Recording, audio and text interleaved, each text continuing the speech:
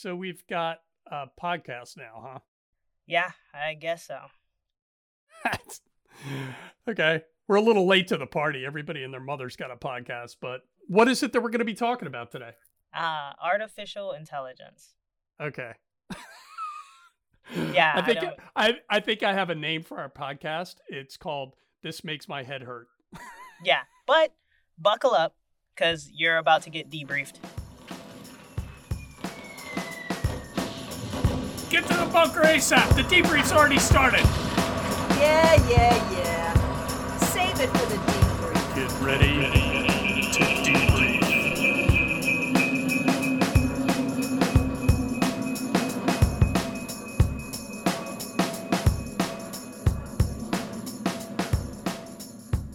All right, so first, we all need to be on the same page about what it is and what it isn't. We're talking about AI, right? Yes, artificial intelligence. Here's the thing.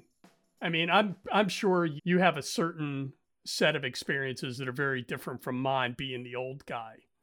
But honestly, every bit of artificial intelligence that I've ever seen has been in the movies, and it always ends badly. So I think the first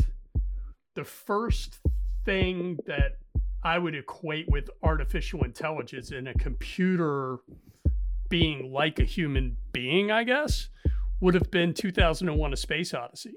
So I think for me, it's movies too, but obviously a different decade. So for me, I think more about, Tony Stark and Jarvis. That's pretty much... Yeah, I think Marvel's got enough money already. Let's leave them out of this, okay? Well, to get a better understanding of what artificial intelligence is and isn't, we talked to Andrew Kemendo, the former Chief Technology Officer for Air Force Life Cycle Management Center Detachment 12, more commonly known as Kessel Run. For convolutional neural networks that are using AlexNet on the ImageNet dataset, that is better than human performance for object detection. That is a narrow artificial intelligence for the specific task of object detection against the specific set of data called ImageNet, right? Using that particular algorithm. It's perfect for the first episode of This Makes My Head Hurt. I mean, realistically, what I heard him say was blah, blah, blah, blah, blah, artificial intelligence, blah, blah, blah, data, blah, blah, blah. Okay, so let me rewind a little bit. Here is where Mr. Kemendo simplifies it. More broadly, if you wanted to give kind of a layman's definition of artificial intelligence, it would be something to the effect of a computing system or a mechanical system that can work without human input towards some particular goal state. Okay, so what he's saying is that AI can accomplish tasks without being micromanaged. It's like the senior airman of software. But unlike senior airmen, it can only accomplish tasks that it's been programmed to do. Only do what it's... So like the robot in Lost in Space. Danger, Sergeant Robinson, danger. Sort of. I mean, AI can do things like scan the real environment or the virtual one and warn humans of danger. But Hollywood tends to anthropomorphize AI because, let's face it, most humans just want something to go get them some more chips so they don't have to get off the couch. The fact is, the majority of AI is used in comparatively simple ways and is much more calculated.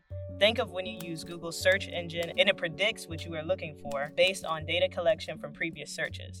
It starts off like some rude rando interrupting you, but as you use it more, it becomes more like the rude friend that knows you well enough to complete your sentences. So you're saying it basically just guesses what it is you're looking to do by what you've done before? It doesn't really make decisions. It's just kind of compiling everything that you've done and then saying, oh, he'll probably do that again. So there are different kinds and classifications of AI, and then there are others that are like theoretical capabilities we might see in the future. Captain Michael Kanaan explains it pretty well. Yeah, I'm happy to go through those differences. There are a ton of tasks that AI is good at in our lives. All of those tasks, however, are singular, specialized, and specific. Some seem broad, but they all function within a narrow domain. So as sophisticated as these applications are and as impressive in their performance that they've become, they're nonetheless only capable of accomplishing the particular task for which they were designed. Unlike humans, They're not capable of applying strategies or knowledge or skills acquired in one area over to another area. So they're therefore called narrow AI. And regardless of how things may seem to be progressing with current technology and technologically visible approaches, the same algorithm that evaluates our investments just won't be able to also turn on a light when a cloud passes by our window or order a pizza when we're hungry. Narrow AI is therefore just referred to as weak AI, but it doesn't mean that it's weak. It's just inefficient or incapable of moving into a different domain. Narrow AI is in fact very strong, efficient, and quite capable at its purpose job. It's just incompetent at everything else. Captain Kanaan was the Air Force Enterprise co-lead for artificial intelligence and machine learning. He's currently the director of operations at the U.S. Air Force Artificial Intelligence Accelerator at MIT. He also wrote a book called T-AI. Here, he explains the difference between the AI classifications, what capabilities we currently have, and where they could lead. Many people, and AI experts included, spent a ton of time and conversation speculating about the theoretical extremes AI might become capable of at some point in the future. Those conversations continue with people still discussing the implications mankind might face if it ever does achieve an ability to perform outside its design domain and beyond an intended purpose, which if it does and becomes capable of broad general intelligence, which is what that is, or worse, if it ever becomes capable of what's come to become superintelligence, which is an imaginative technology capable of exceeding humans in all areas of knowledge at once. But I want to make clear, when there's a fire at the door, I'm not always worried about lightning in the distance. We'll get there. An existential risk is incredibly important to talk about, but we need to experience along the way, and those technologies are not on the horizon for any technology that we know of right now. So it's kind of like, don't worry about the Terminator when China's around the corner. I think worry about the purposes to which we put our machines, right? So the underlying technologies and how they could be used. We want to, as a society, advance computer vision, for instance. It advances a number of sciences, just like any field of science. And it has applications that is going to better our lives. It currently does. But that same technology could easily be placed on, let's say, a weapon system, and then just used to very simply target people who don't look like them. It could be done at home. It's something we need to deal with. So I think that dealing with the applications of machine learning are going to keep us busy enough, as opposed to standing around forecasting about whether, there will be some malignant, evil consciousness in a machine. Okay, so general intelligence becomes superintelligence, and superintelligence becomes... Not Skynet, okay? Are you sure? I'm positive Mr. Kemendo actually had a great explanation for that kind of reasoning that rationalizes one form of artificial intelligence leading to another. When it comes to artificial superintelligence, it can beat any human at any task given. And again, when we say any, it really is any, no matter what it is. And again, we can't even do that for humans against humans to really be able to say. The closest thing we have are things like leaderboards in chess or Go, or the Olympics. The Olympics, every year we say this is the fastest person, but the reality is the Olympics tests who's the fastest person who's actually competed in the Olympics. It's not who's the fastest person on the planet, because not everybody's running. It's who's the fastest person in the Olympics, right? And the idea is that this has been, the democratic process has called out through everything that we've done, who these fastest people are for each country, and we throw them all in the same place. In reality, it's not necessarily a reflection of that, because not everybody has access to the Olympic training facility or whatever it is, right? So I would argue that most of these questions are kind of silly, because we haven't even defined measures for them. Or what would we do if we achieved it? Then what? Because as far as I can tell, there's 7 billion general intelligences walking around. They're not artificial. Most of them don't do a whole lot.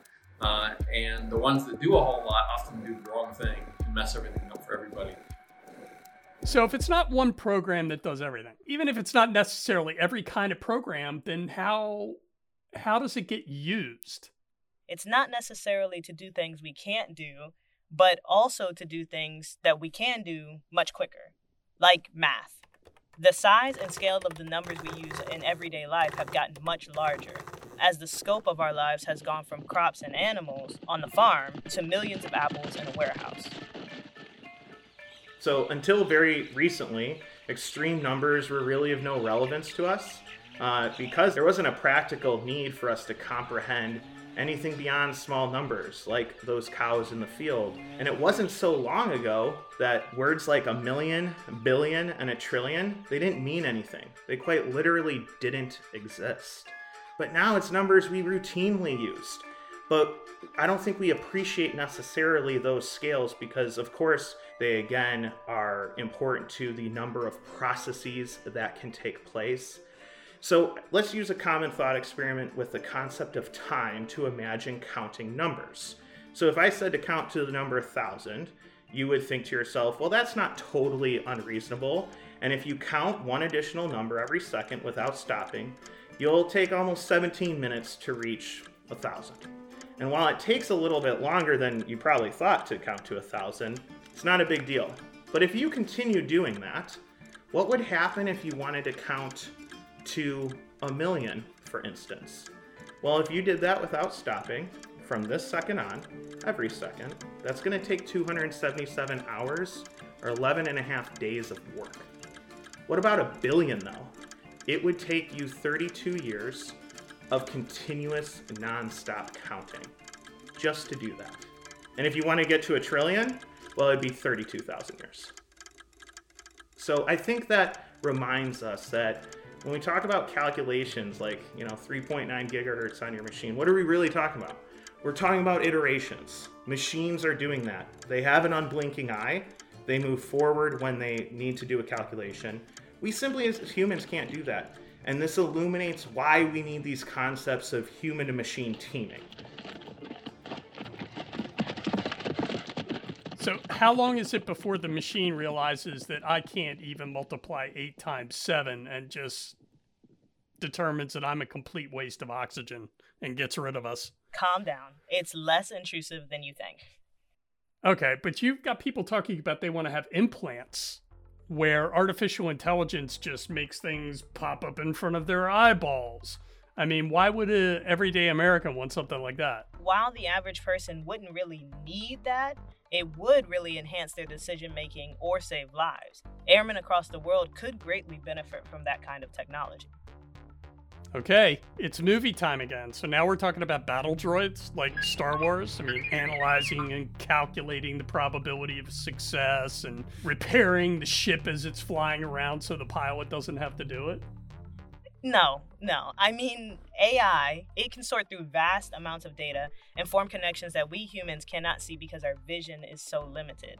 Our ability to link components within a set of data is limited by our ability to grasp and retain information. Oftentimes, we're so focused on what we're looking for that we can't see what's there. So what he's saying is that an AI and human team could bridge that gap. They could work in concert. You were mentioning data. It's like any computer though, right? I mean, how do we make sure that the AI is getting the right information to make the correct decisions? I mean, it's just like any other computer, right? Garbage in, garbage out. Well, it depends on how would you define as the right or good data. Okay, well, something like Snapchat, okay? You've got facial recognition software that looks at your face and puts goofy little ears on you and makes you look like a unicorn and all that kind of stuff, except there's all kind of research going on right now and data being collected that people of color, it doesn't work as well. And it has a very, very hard time recognizing the facial features of people of color. So is that because it's hard to recognize people of color, or is that because the algorithm that was put in there was made by someone who wasn't a person of color?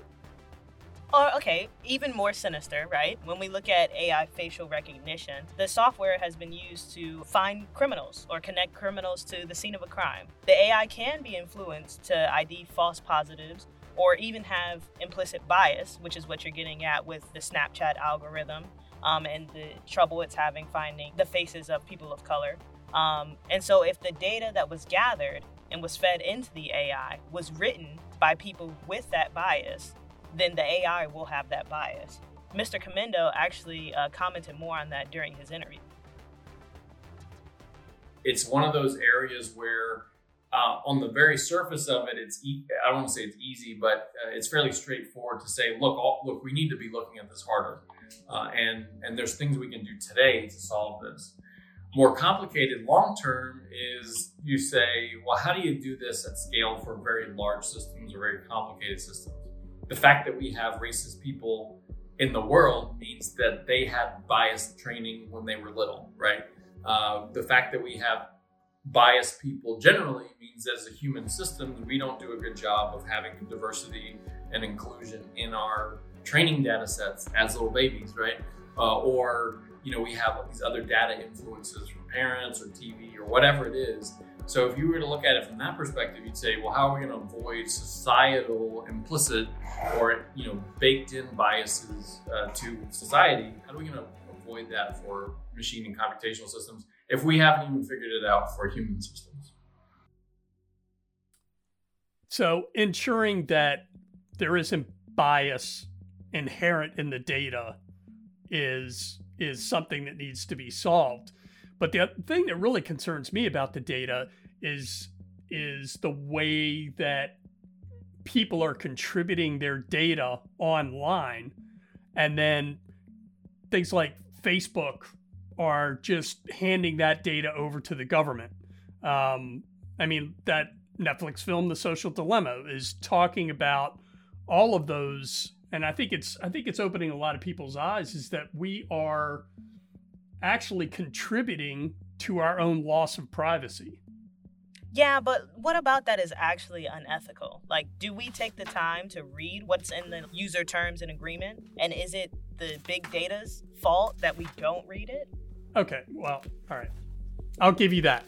In the terms of the capitalist society, buyer beware. You really should be reading those things. But on the other hand, those things can be broken down to give the user a better understanding of what big tech is going to be using their data for. I mean, there's the official version, which is, we want to make your experience better. But then they sell your data to somebody. Their goal is not to make your user experience better. It's to manipulate you either, the least nefarious way by pushing ads at you that you don't necessarily want to see. But it can be used for all kinds of other things too. And I think we kind of saw that with the Cambridge Analytica situation with the elections. I mean, I'd agree with you there. Cambridge Analytica was wild, and that documentary did open my eyes to what your data could be used for. It is kind of concerning and a little scary. The other thing is you start looking at what's going on in China with this citizen social rating system. I mean, they're observed all the time, and everything that they post online is observed and recorded and then judged. So you put something, if you're a Chinese citizen, you put something on WeChat that the government doesn't think is the right thing to do, and all of a sudden it starts having real life consequences for you because the government has deemed that what you think is wrong. What even is WeChat? I feel like you're back on the Netflix chain, Mr. Eddins, and are you sure you didn't just watch that on Black Mirror? No, I'm talking about present day China. And, you were talking to Captain Kanaan about all of this stuff. And I think from the interview that you did with him that he actually addressed this point. As for China, we think of them as a backwater nation, but I don't think we quite comprehend how sophisticated digitally they are. While their lives or pictures we see are utter atrocities and wholly unacceptable, it's mutually exclusive of the fact that for many, their lives are better because of applications you're talking about, like WeChat. So broadly, China's a major driver of AI surveillance worldwide. Technology linked to Chinese companies, particularly Huawei, Hikvision, and ZTE, supply this technology in 63 countries.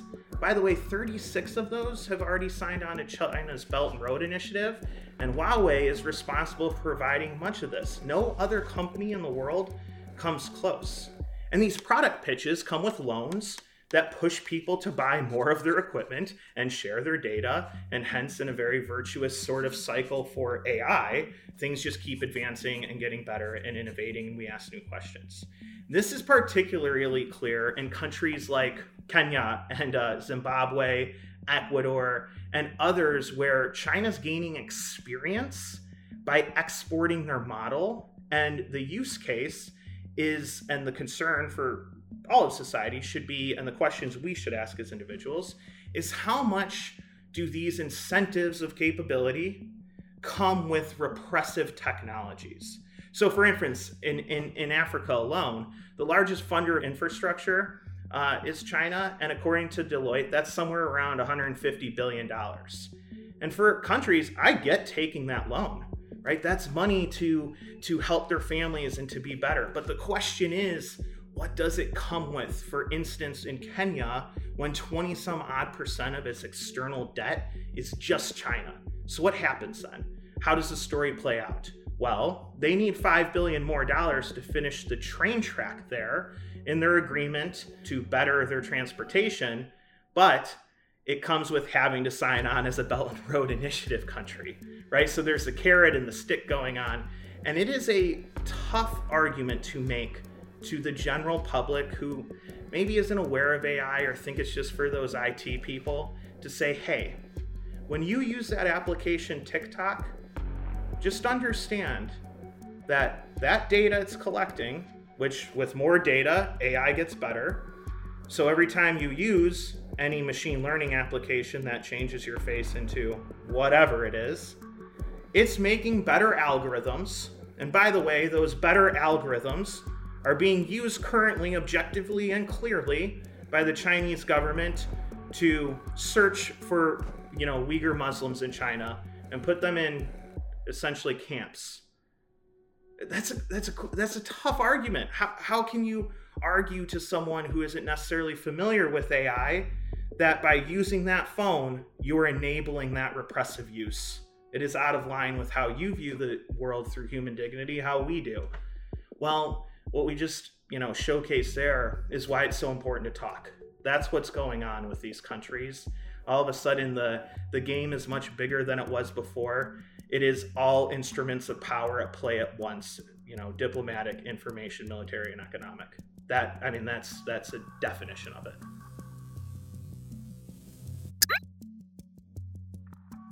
I'm kind of familiar with what China has been accused of doing to their populations of Uyghur Muslims. I've seen the videos on social media of the camps and read stories about the horrible conditions and torture people who have reportedly been released from there have endured and have witnessed. After lying about the existence of the camps, which is now estimated to include more than 380 sites and has contained more than 1 million Uyghur Muslims, China has claimed that they are re-education camps and that they are aimed at fighting extremism. But they've also been accused of a mass genocide and making the populations in those camps pick cotton. So I've heard all kinds of rumors on social media, but I'm a little bit confused about how this goes into a citizen rating scheme. Not that we shouldn't be paying attention to this, but the Uyghur Muslim situation, let's put that as aside as a radical outlier of Chinese society.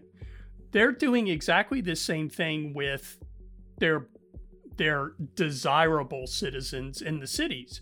I mean, they have cameras everywhere. No one goes anywhere in Beijing and they're not observed. So if you, for instance, are a Chinese citizen and you're jaywalking, a camera will pick that up.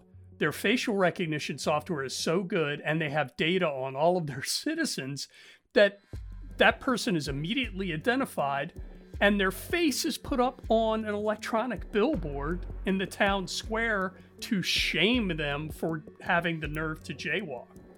I mean, that's annoying, and in my opinion, it's a little extreme. Other than the facial recognition and then being able to identify you off the bat, it's not that bad. Okay, so let me give you another example. Let's go back to WeChat. Captain Kanaan mentioned this earlier. It's the center of all the money and the social transactions within China. WeChat is used for everything. So it's not just silly posts and back and forth between friends. It's one application that pretty much encompasses 90% of what you do in your daily life. And so this is like how the Chinese book medical appointments, they buy sweets at the local 7-Eleven, they do all their social networking, of course. And so let's just say you visit the doctor and he tells you to lay off the sweets, okay? It's bad for your health. And this is all recorded in the recommendations that he's given you or she's given you as a patient. Well, then you walk right out the door and go to a convenience store and buy a big bag of Smarties and some potato chips and start chowing down, and facial recognition software sees you doing that. And now your ability to get certain jobs is limited because you're becoming a health risk. It has an effect on your social standing because the Chinese government is saying, okay, well, you've been told the right thing to do and you insist on not doing the right thing. So that means you're untrustworthy. All of that data gets monitored through WeChat, and it's a way to try and manipulate people's social choices to be more in line with what the government thinks that they should be. Yeah, but like just because the government thinks you, like America, right? Like the government thinks we should do certain things and not everybody does them. I'm having trouble seeing the real world application or consequence for the social rating. In an authoritarian society where the government has the last word on everything, this is a situation where they can take your social standing and you literally can be put at the bottom of a list for a job that you want. You can literally be denied the ability to live in a certain neighborhood that you want to live in because you are deemed by the government to be undesirable. So your social citizen rating or your standing can limit where you can live, what jobs you can get, what you can do. It's collecting all of that data, and it's making their AI smarter and faster. How does the Air Force and DoD compete in ways that like keeps our AI ethical, but doesn't give that much governance over our citizens, all the while collecting enough data to make our AI smart? And that's the rub, as far as I'm concerned. Living in a democratic society, it's how do we keep human control over an artificial intelligence and do it in an ethical way? And I think Captain Kanaan talked about that too. So when it comes to ensuring our ethical use of it, how we're thinking about it, I think that what makes us special is we get to start those conversations up front. But interestingly enough, the engineer who's making it doesn't have the answer. And that airman who's using it on the line, for instance, at DCGS, doesn't necessarily have the answer either. And the lawyer that's ensuring that it meets our ethics principles and it is legal and fair doesn't have the answer either. Those three people have to be in a room together. And when they come up with the solution and exactly how to create it in ways that best reflect us, they need somebody who can push it over the line and actually sign a contract. So someone else has to be in that room the whole time to understand it. What we get to see now is that when it comes to products such as AI and digital transformation, it is everyone together in the Department of the Air Force, and by necessity, they have to work together. It's not about delivering some engine or a wing someone just makes on their own. It's totally different now, and I think that that's something that's inspiring, and it's something that the next generation, adults under 40, and Generation Z in our workforce, they do work well together. And I think that in the digital sphere, they're the future rock stars. And that's why everyone has to be together on it. They're the greatest strategic thinkers, those groups together. And for AI, it has to be all together at Jump Street, or else we're going to make poor ethical decisions and leave some people out. You were talking earlier about artificial intelligence just being a tool, like a hammer. It does what it's designed to do. But I'm willing to wager it wasn't too long after the hammer was invented that somebody used it to harm another human being. And that generally seems to be the pattern in human history, is that we develop a technology for the benefit of society, but it doesn't take too long before people start figuring out more nefarious uses for that technology. So I was reading that the Department of Defense has been working with the Defense Innovation Unit to establish ethical guidelines for the use of artificial intelligence. I mean, why is that important? Tell me why that needs to be a priority.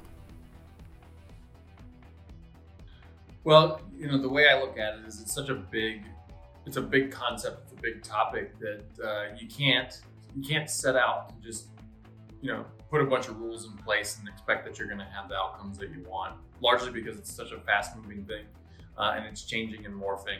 You say, for example, somebody's going to take something and they're going to use it for nefarious purposes. There's certainly always the case where you have criminals or whoever who want to use whatever technology. In many cases, what we would consider a nefarious use case is our adversary's non-nefarious use case. They're using it as an advantage, right? And so I think for the DoD and the US, or anybody generally speaking, I would say that really what it comes down to is accountability and responsibility for how we use things.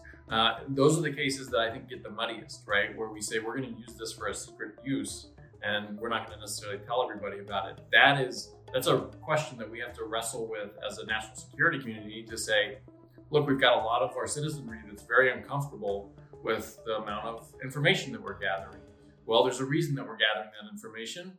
And if we can't be public about it, then they need to be able to trust us. If they can't trust us, then we need to be more public about it, or whatever. I mean, there's a lot of this back and forth on how do you build alignment with machine systems and human systems, especially when you start building more autonomous systems. How do you make sure that we are value aligned? And there's no simple answer to that. We're in fairly early days of really no kidding applicability to this stuff. I think in practice, what actually happens is people just go off and run with whatever technology for whatever needs to be done at the kind of zeitgeist of the day. And then in retrospect, people say, yeah, maybe we shouldn't have done that with that thing over there. And so helping try to think through that stuff ahead of time, it's a little bit idealistic, but I think at the same time, we have to do that.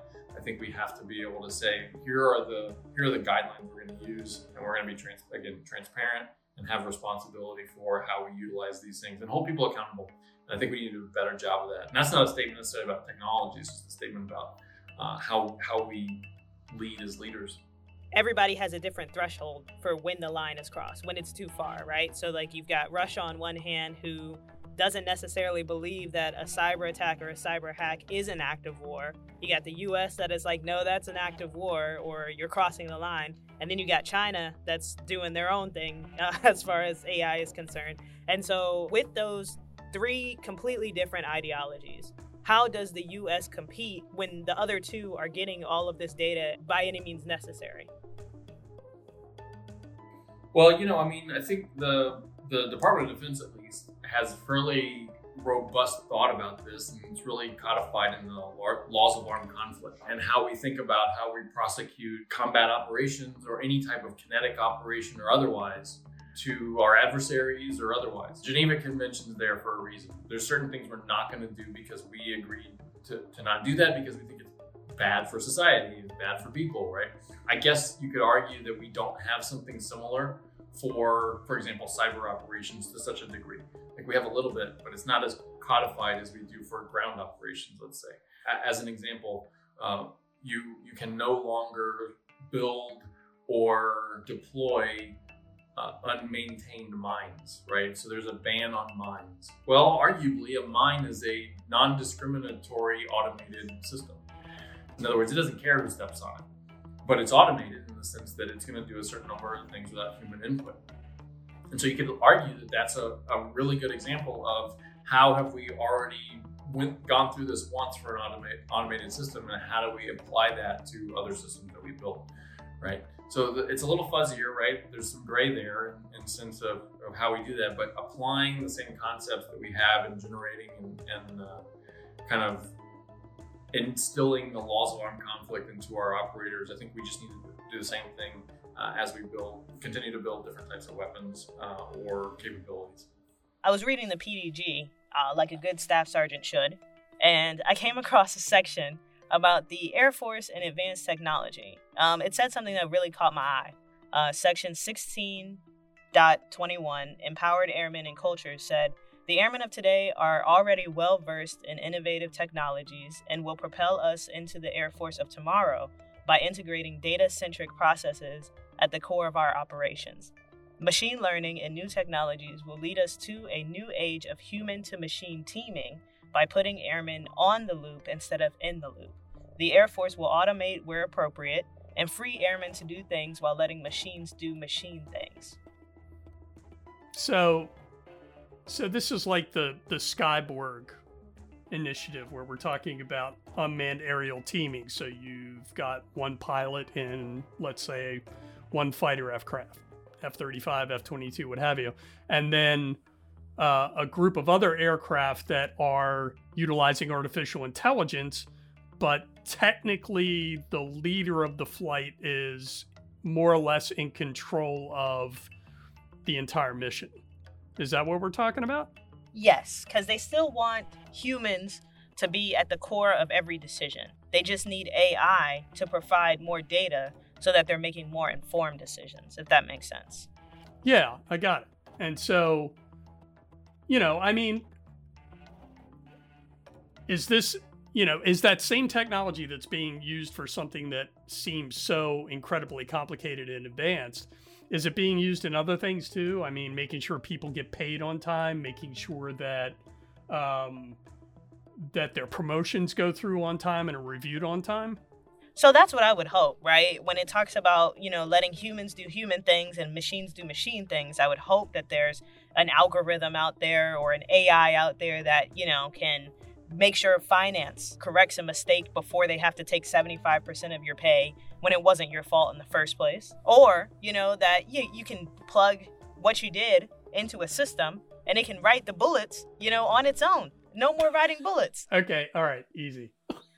A girl can dream, okay? But all in all, for the Air Force and for the DoD, when we think about artificial intelligence, its initial uses should be to fix problems, to eliminate things that take our mind off of taking care of airmen and their families, and to give us a competitive edge that we need to win the next fight.